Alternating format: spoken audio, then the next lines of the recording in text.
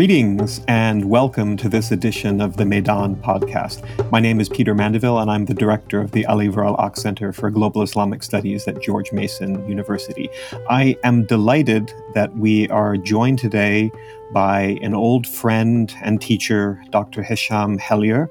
Dr. Hellyer has numerous affiliations. He is a fellow at Cambridge University. He's also a senior associate fellow with the Royal United Services Institute in London and a non-resident scholar with the Carnegie Endowment for International Peace. He is someone that I have had the pleasure to know and to learn from for well over a decade now. And so it's always a delight to have the opportunity to listen to and learn from him. So, Dr. Hellyer, Hisham, welcome to the Maydan Podcast. Peter, thank you very much. That was a very kind introduction and a very hospitable welcome. And may I say the feeling is entirely mutual.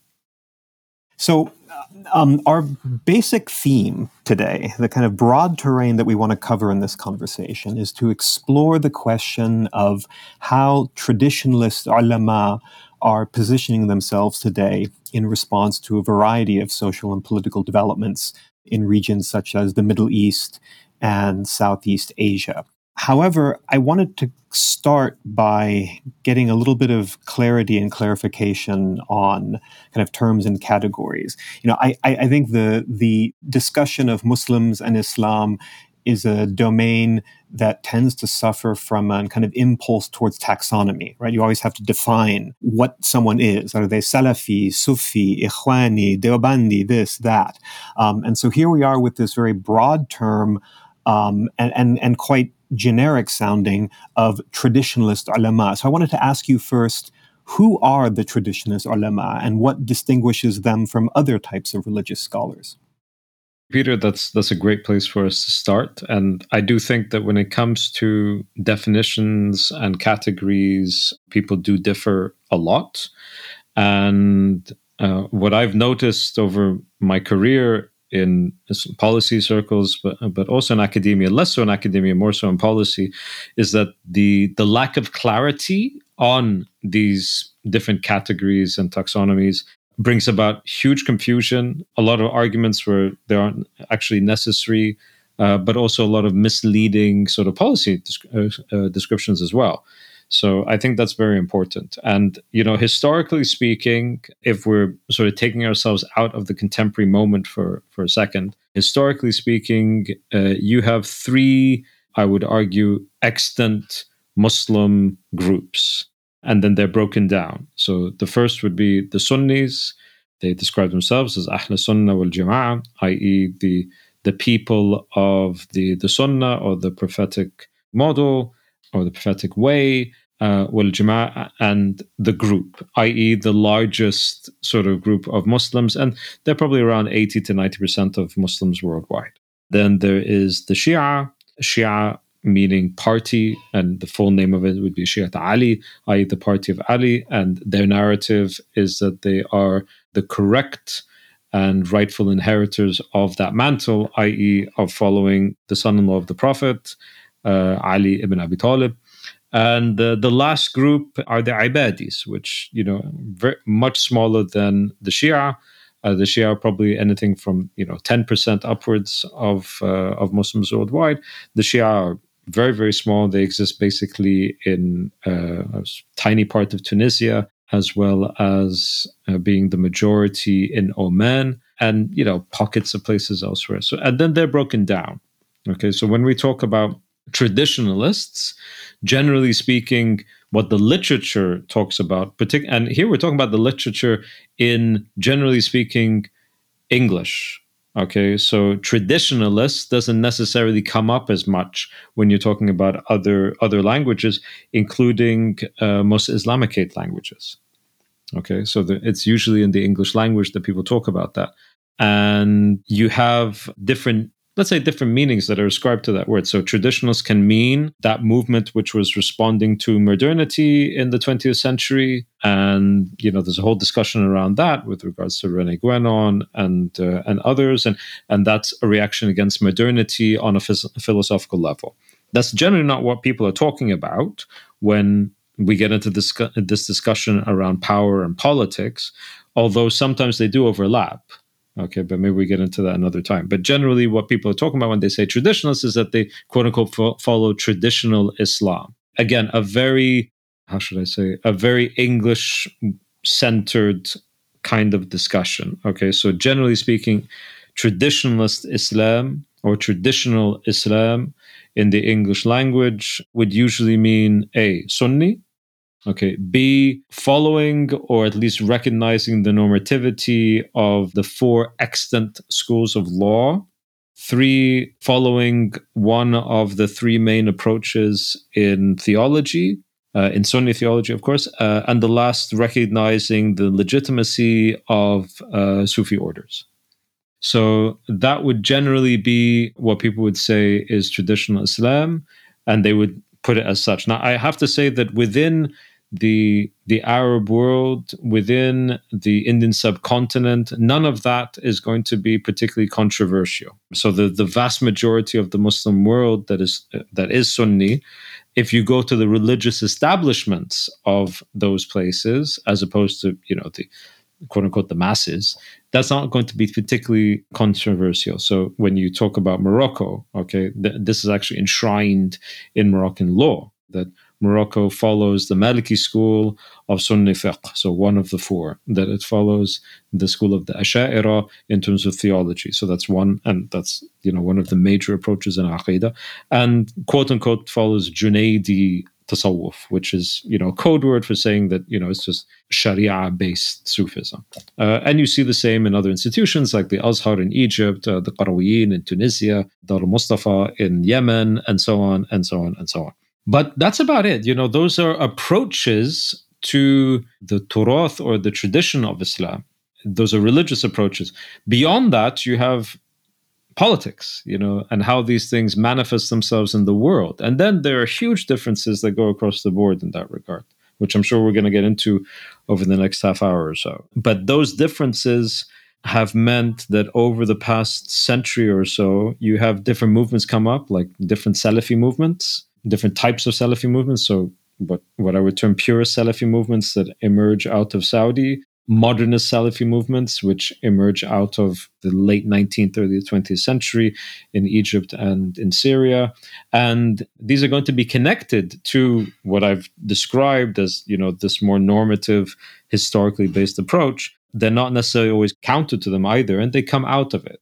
And they become the subjects of great philosophical dispute within religious establishments across the Muslim world, sometimes on a religious level, sometimes more on a political level. But that doesn't necessarily mean that everybody agrees on politics within this nebulous thing that we call traditional Islam. They don't. There are lots of differences of opinion on a wide variety of things, not least to do with the modern nation state, engaging with political power, upholding fundamental freedoms and fundamental rights, etc., etc., etc. I hope I didn't make that even more complicated now.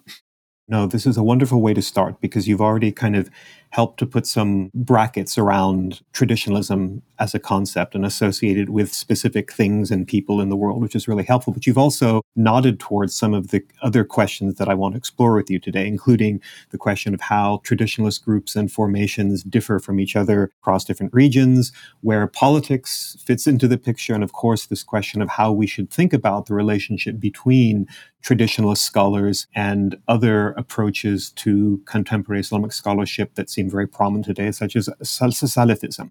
Before we turn into those questions, though, Hisham, I wanted to ask you about a particular turn of phrase or choice of terminology that I have seen in your published work off and on over the years, which always struck me as fascinating. You, in writing about these issues, sometimes refer to what you call normative Sunnism. And it's fascinating to me to kind of see that kind of formulation because obviously debates and discussions about what constitutes true Islam or authentic Islam is so much of the fodder of the conversations that we have. And the whole concept of normative Sunnism seems to suggest that there is something settled that is normative. And you don't, I know, use the term in a way that suggests that you somehow exclusively have unique knowledge as to what constitutes normative Sunnism. You use it in a fairly analytic fashion, as if there is this kind of object out there called normative Sunnism. So I just wanted to invite you to talk a little bit about what you mean by that, to unpack it a bit, because as I understand it, it's not wholly unrelated to the way that you have characterized the boundaries and parameters of traditionalist Islam just now. It's a good question. It's very difficult to answer that question given our modern moment. And I say that because although, we might be on a call right now discussing this in a very analytical sort of way, we might be engaging on this, drawing upon historical facts and figures and, things that are not really a subject of dispute, but simply bringing up the issue of what constitutes or what falls within the realm of what historically has been Sunni Islam, frankly, invites huge pitfalls that are dangerous, if I can be frank. And what I mean by that is that if I were to say right now, for example, that, Group A or Group B is historically rooted within a normative approach to Sunnism, i.e., that they can trace all of their thought, their approach to law, their approach to theology, their approach to spirituality, to trends that existed before the modern period. And I say that, Group ABC diverged from that, then even though it might be absolutely true, and I might have the facts to back it up, there will be those in today's current political environment that will take that sort of exposition and say, oh, in that case, we can go to war with them, or in that case, we can lock them up, or in that case, we can ban them. So it becomes really difficult, and I've struggled with, struggle, maybe not the right word, but I've been very, very precise in how I engage in this discussion, particularly over the past sort of 5 to 10 years, because you never know what's going to happen after, you make these sorts of analyses. And it becomes very difficult, particularly in the aftermath of, that first wave of the Arab Spring. So when I use the word normative, I mean that indeed that there's been a settling process. And I do say settling process because it's not something that simply ends, right? So you have extant schools of law, extant simply meaning that they're still operative, that people still follow them, and that they are able to follow them because there are enough people who are experts in each of those schools that can actually teach them and understand them in the way that they were being taught before. I remember when I was studying this years ago that there was one fear that an instructor I had who was from Syria, he talked about the Hanbali school, and he had actually studied the Hanbali school of fiqh.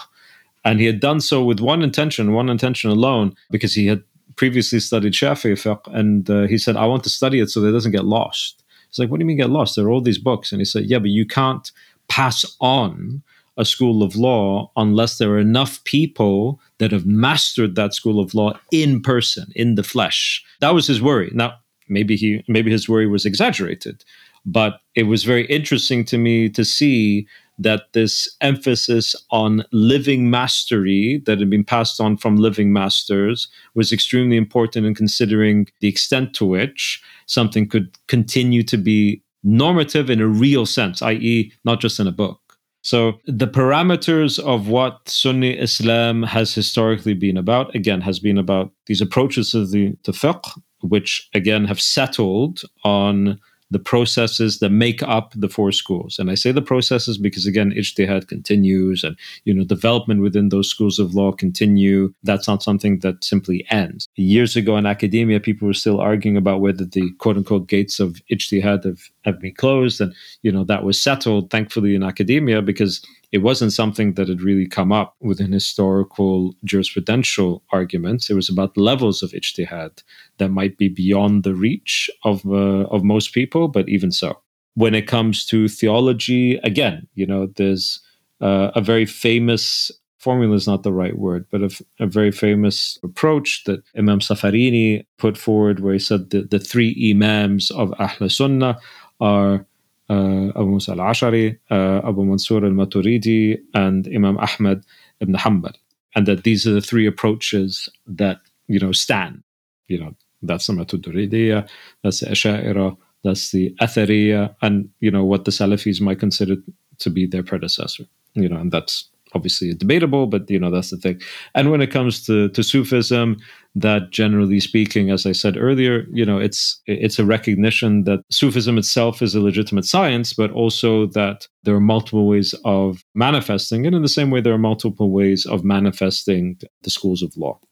So when I say normative Sunnism, that's what I'm talking about. And again, I'm very cautious, or I try to be cautious at least, about saying what groups or groups do not fall into that particular category, because it does allow for our work to be used in ways that we just wouldn't want it to be used.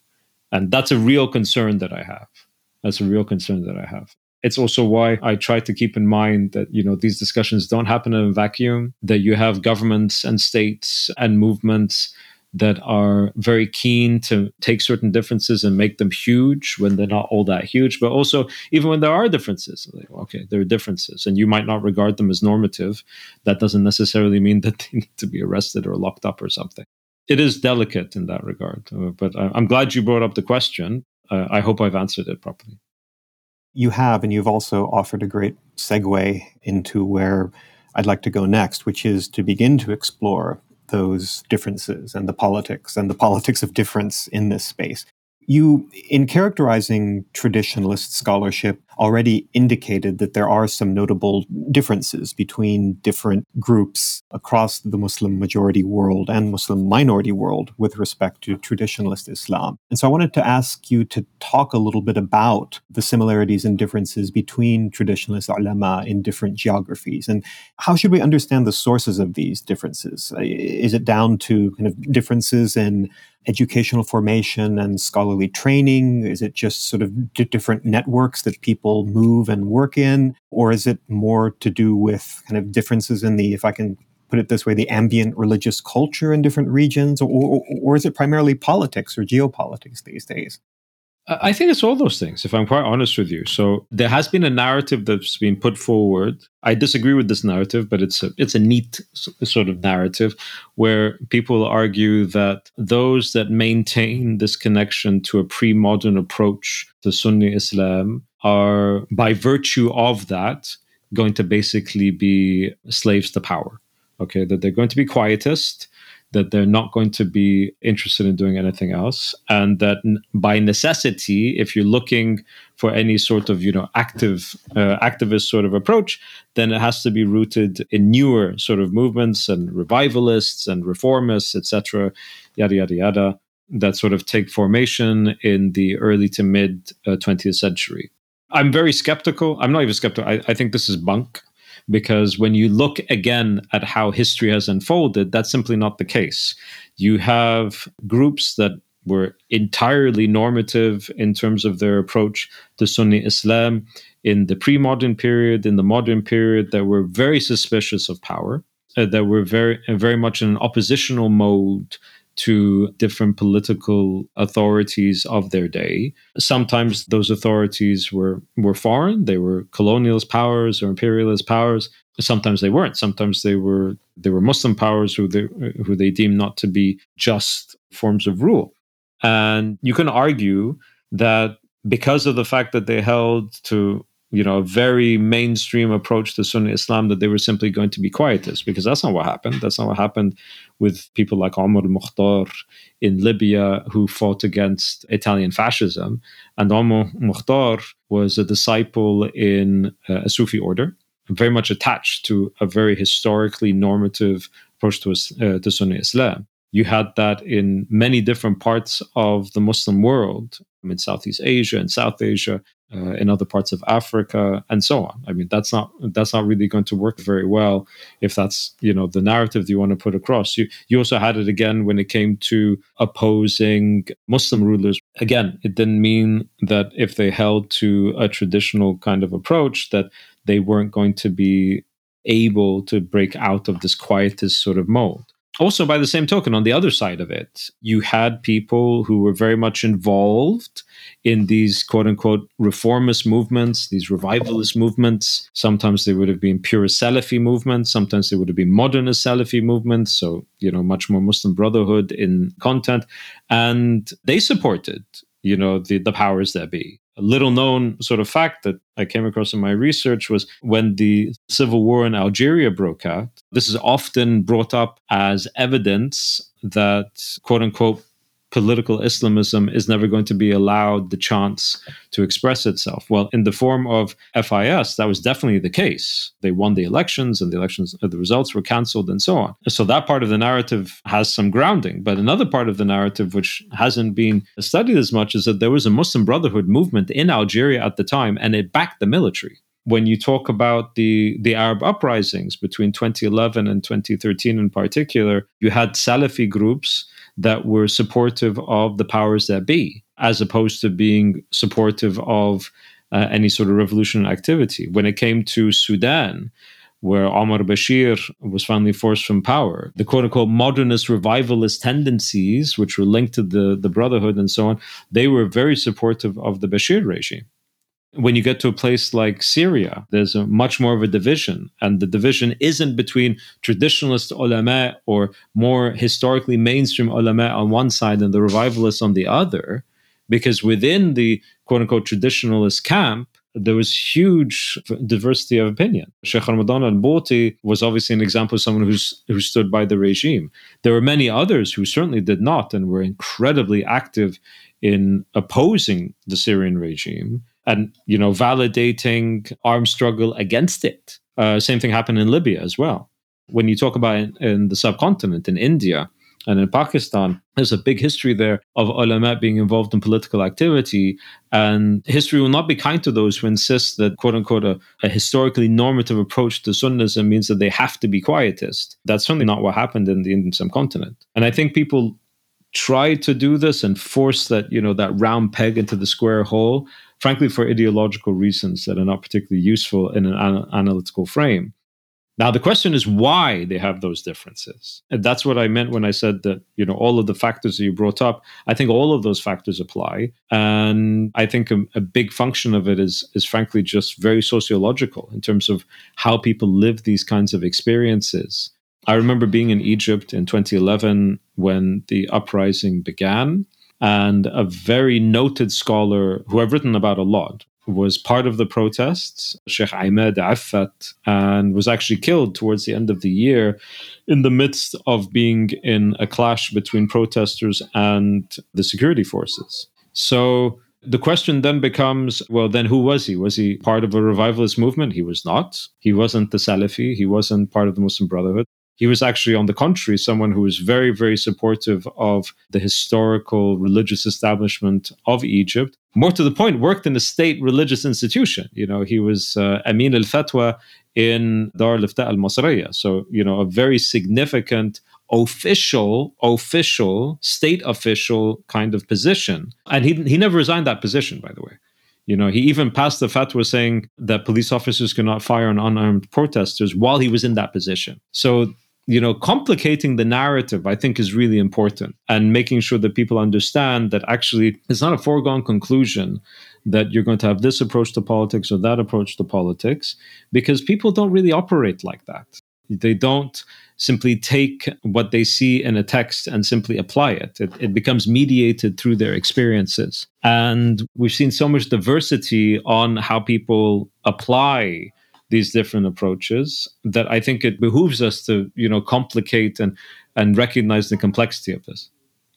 This point that you made about the assumed inherent quietism of traditional scholarship is fascinating, and one that I think has become entangled in complicated ways with the security policies and agendas of countries well outside the immediate regions we're talking about, including Europe and North America. Certainly one thing that I began to notice here from my vantage point in Washington, D.C., in the years immediately following, 9/11, so we're, going back 16 or more years now, there came to be internalized within the Washington, D.C. national security establishment this idea that Sufis are intrinsically quietist, and therefore, if you were to somehow promote Sufism, and I guess by extension, traditionalist scholarship in the Middle East, using U.S. resources then you would somehow have a neutralizing effect on the political discourse and the mobilization space that activist groups, and particularly militant activist groups like Al-Qaeda and eventually ISIS,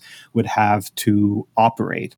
One thing that I did want to get into a little bit later is kind of your views on the industry that's kind of grown up around this relationship between national security and the promotion of traditionalist scholars. But I first wanted to explore in a little bit more detail one particular geography that you've already mentioned, Hisham, which is that of Syria.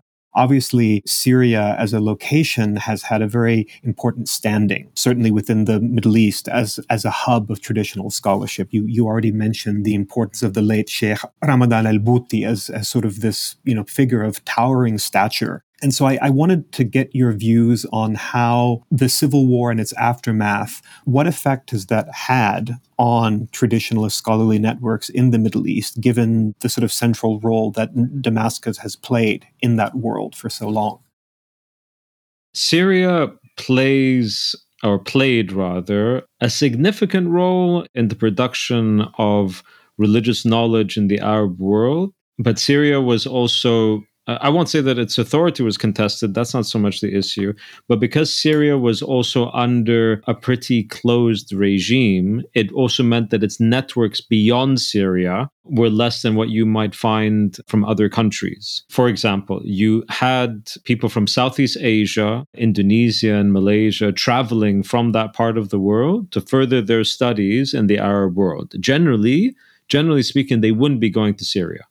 They would go to the Azhar in Egypt. They might go to Jordan. They might go to Saudi. Very few, comparatively speaking, would go to Syria. And that's a function of simply the political dynamics of the time. You had Westerners who would travel. Sometimes they would travel far more to Syria. And they would travel to Syria because they would be under the impression, and it's not an unfounded impression, that although the institutions might not be as well known as others, like the Qarawiyyin or the Azhar, for example, that the quality of education would be better, or at least more reliable. Again, they were not necessarily unfounded in this assumption at all.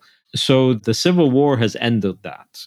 Bashar al-Assad's extremely brutal regime has ensured that, first, a lot of scholars, I personally suspect that most scholars have left Syria altogether, that there are very few that are left in Syria. And that doesn't mean that everybody went to war against Bashar al-Assad, because there are quite a few that did not engage in the uprising and said very little about the uprising, but they left anyway. And they relocated to different places. Some of them, a huge number of them, relocated to Turkey. Turkey was where they managed to find refuge and space to continue their teaching. And then others, scattered into different places. But I would say the largest plurality probably went to Turkey, partly because of geography, because it's a neighboring state. When it comes to the differences, though, that happened in Syria as well, and how that plays out in the networks, that was also something that was interesting, because yes, Ramadan al-Bouti was a very significant figure. He was not the only significant figure within, more broadly speaking, Syrian scholarly networks. And quite a few of them were very opposed to the Assad regime and made their opposition extremely well known. And you had this, very intense sort of discussion unfolding in different religious establishments, but also students of these religious establishments between 2011 and onwards, particularly up until 2014, I suppose, where people wondered, well, then what was the right sort of course of action? Ramadan al-Bouti is this great towering scholar, but he stood by the tyrant. What does that mean, right? And I think a lot of people tried to find meaning in his approach that was rooted in his religious credentials or in his religious commitments. And I'm not sure if that's the best way to sort of examine it, because the reality is that the same religious commitments that he had were shared by people who took a completely different view and who were not less bound or less committed to the same corpus of religious teachings as he was, but they took a completely different viewpoint on what that meant in terms of opposing the Assad regime. So that's raised, an interesting question for people. And sometimes people try to, I won't say get away from it, because I do think it's a legitimate sort of way to look at it. But people say that actually he didn't really know what was going on, that Ramadan al-Boti wasn't really engaged in technology that much, that he didn't own a television, that the information that he consumed was generally sort of given to him by the secret services, and that he'd lived in that system for so long that he simply depended on the empirical data that he was given as opposed to suspecting the empirical data, which is why he characterized the protesters in, such strong language, because that's what he thought they were. He wasn't lying. A lot of people explain away his opposition in this regard to the uprising, and is explaining it away, but I also think that it has grounding as well. I'm not saying it's wrong. But then others will then, bring up another question is, why didn't he double check? Why didn't he verify? And that's when I think things get kind of interesting from an analytical viewpoint, because I think that many who look at these establishments from particularly outside of the region are probably not as aware as they might think they are about the effects of living under systems like that. That if you live under an authoritarian system for a significant period of time, particularly in your sort of formative years, then there are things that you begin to imbibe or recognize as just normal, which are not normal, which are completely abnormal, which are completely outrageous, but that you've seen them so many times that you simply become immune to what they are, and you begin to see them as just very regular. And I've seen this many times, as somebody who's spent a lot of time in the Arab world, but a lot of time outside of it. My father's English, my mother was an Arab. I've spent my entire life between these two very differing kind of political environments. And I can see it very clearly that there's some things that people take for granted that they never would otherwise. And we sometimes, make assumptions about, how much an effect that might have. Americans, for example, make assumptions about guns that nowhere else in the world is going to fly, right? And Brits will make assumptions about healthcare, which will definitely not be the case in the United States, and so on and so on. But these things are a bit more blatant, whereas the effects of living under authoritarianism is very, very different, and much more subtle. And the religious establishment are not immune to the same sort of pressures and things that, exist. And I remember thinking about this years ago when it came to Ahmed Affat. One thing about Sheikh Ahmed that personally I suspect had a lot to do with why he was different. When he was younger, he was a radical. We know that he was politically a lot more radical when he was younger, and then he left that.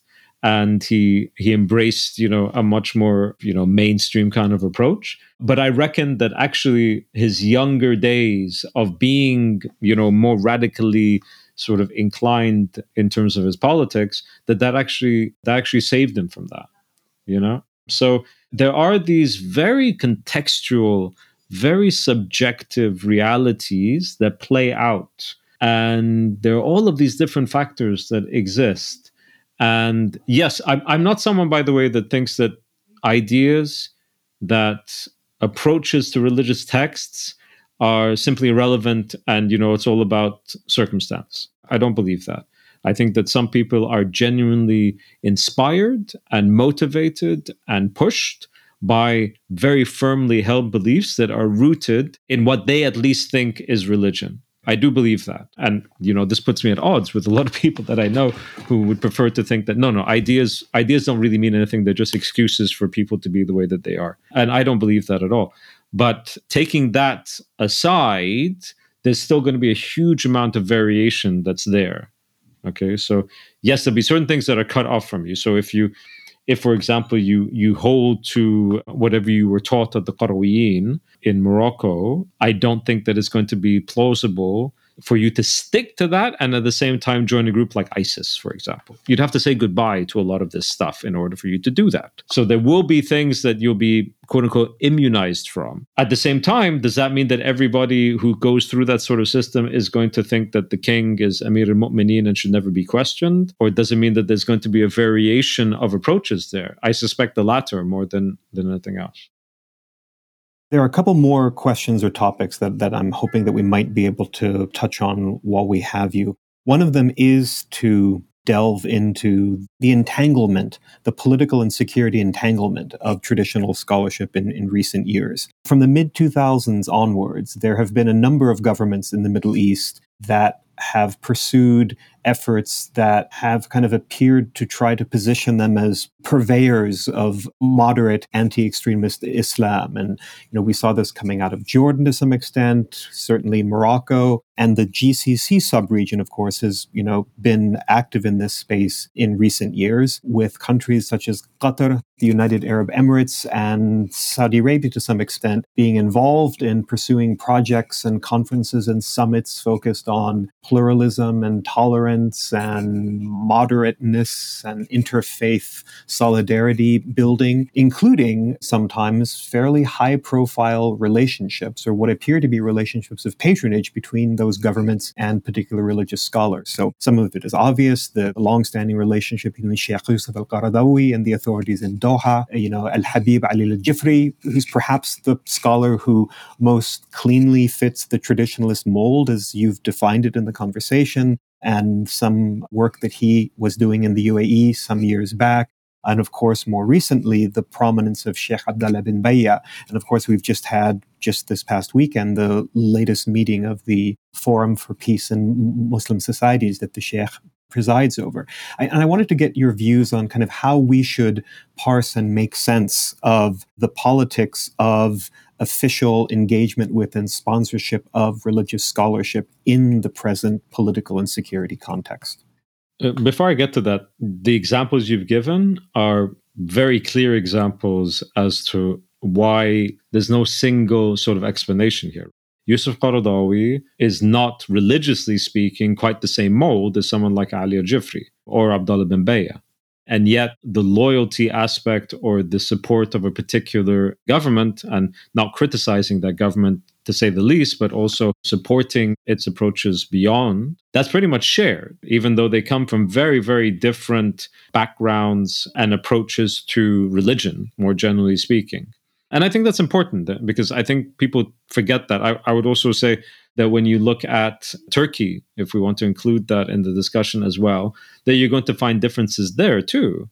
And that those differences don't necessarily mean that those that support Erdogan are going to be quote unquote anti-traditionalist, or those who oppose him. But it won't make any sense when you do that. Too many examples will be outside of that neat equation. There's a lot more that goes on here.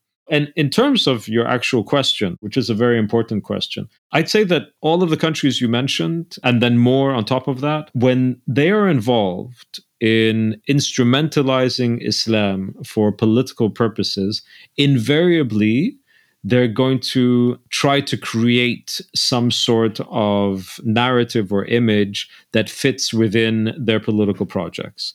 So the Saudis did it. The Turks did and continue to do it, and the Saudis continue to do it as well. The Qataris did it. The Egyptians, the Emiratis, most certainly, the Moroccans.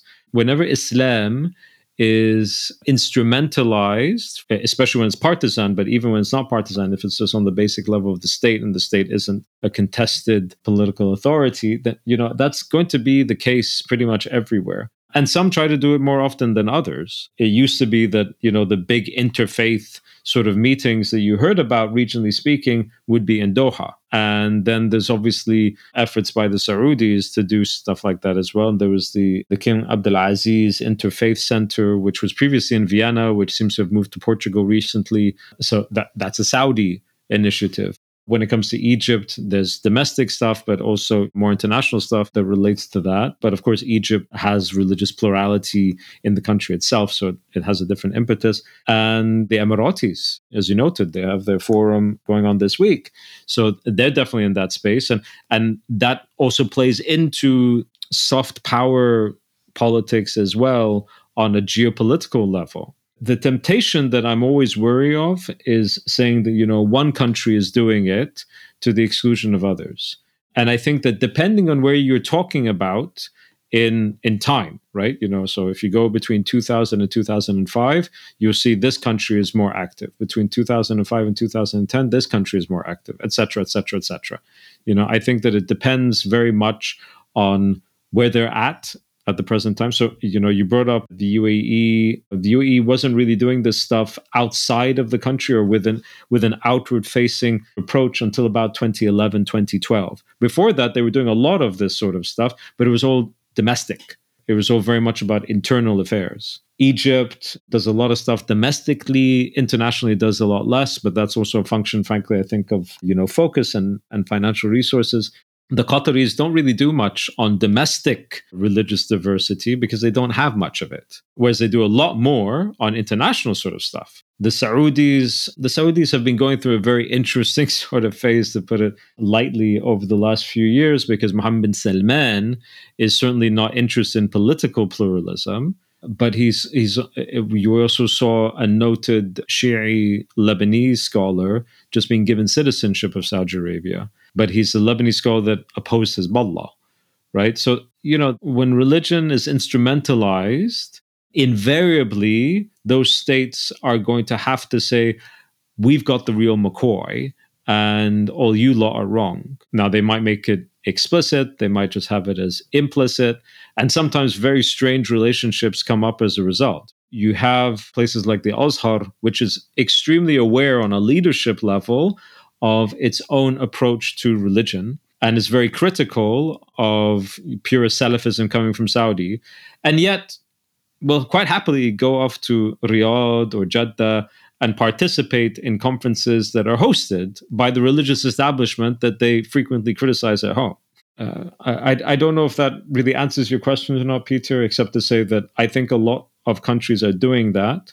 It's not that they're all doing it in the same way or to the same extent. So, as I said, if you go to different time periods, one country is probably doing it more often than others. But frankly, it's pretty much inevitable that if they want to instrumentalize Islam for political purposes, then they're going to come to this one way or the other.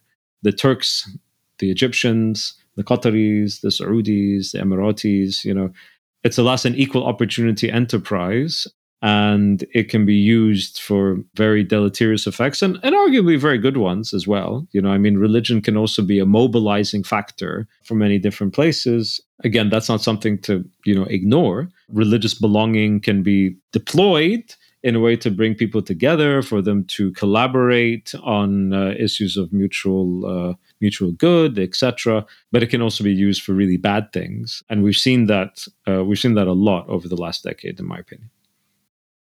I really like your answer, Hisham, because you make it impossible for us to simply embrace a kind of crude rejection of such efforts out of the assumption that this is nothing other than cynical, instrumental mobilization of religion on the part of the state in order to achieve certain specific security or political agendas. And so, certainly there are elements of that in play sometimes, but there's also a far more complicated background to this in many cases. And, what it might first appear is not always the case when you dig into and understand what in international relations theory we might call the various two-level games that are being played by various governments that engage in this kind of effort. So I wanted to conclude our time with you today by asking a more kind of forward-looking question. It's sort of an omnibus question about the changing global geography of traditionalist scholarship. Obviously, we have talked about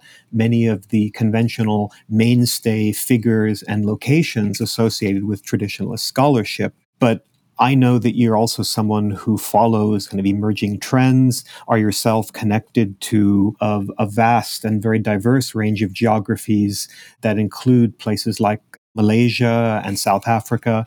And so I wanted to invite you to talk a little bit about connections between traditionalist scholars globally, between the Middle East and Sub-Saharan Africa and South Asia, Ba'alawi networks and how they're changing. And just get from you your sense of kind of what are the emerging trends in traditionalist scholarship, and to what extent are we seeing a sort of different kind of geography emerge as being more relevant in these kinds of debates and discussions, including, if I might add, including the impact of these changes on traditionalist formations as they exist, in Europe and North America.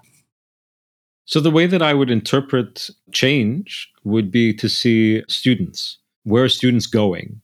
That's the way that I would try to map it.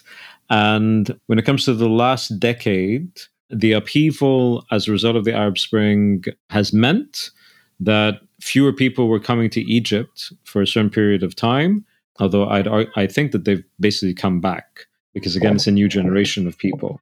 Syria, virtually nobody's going to Syria anymore because of the security situation.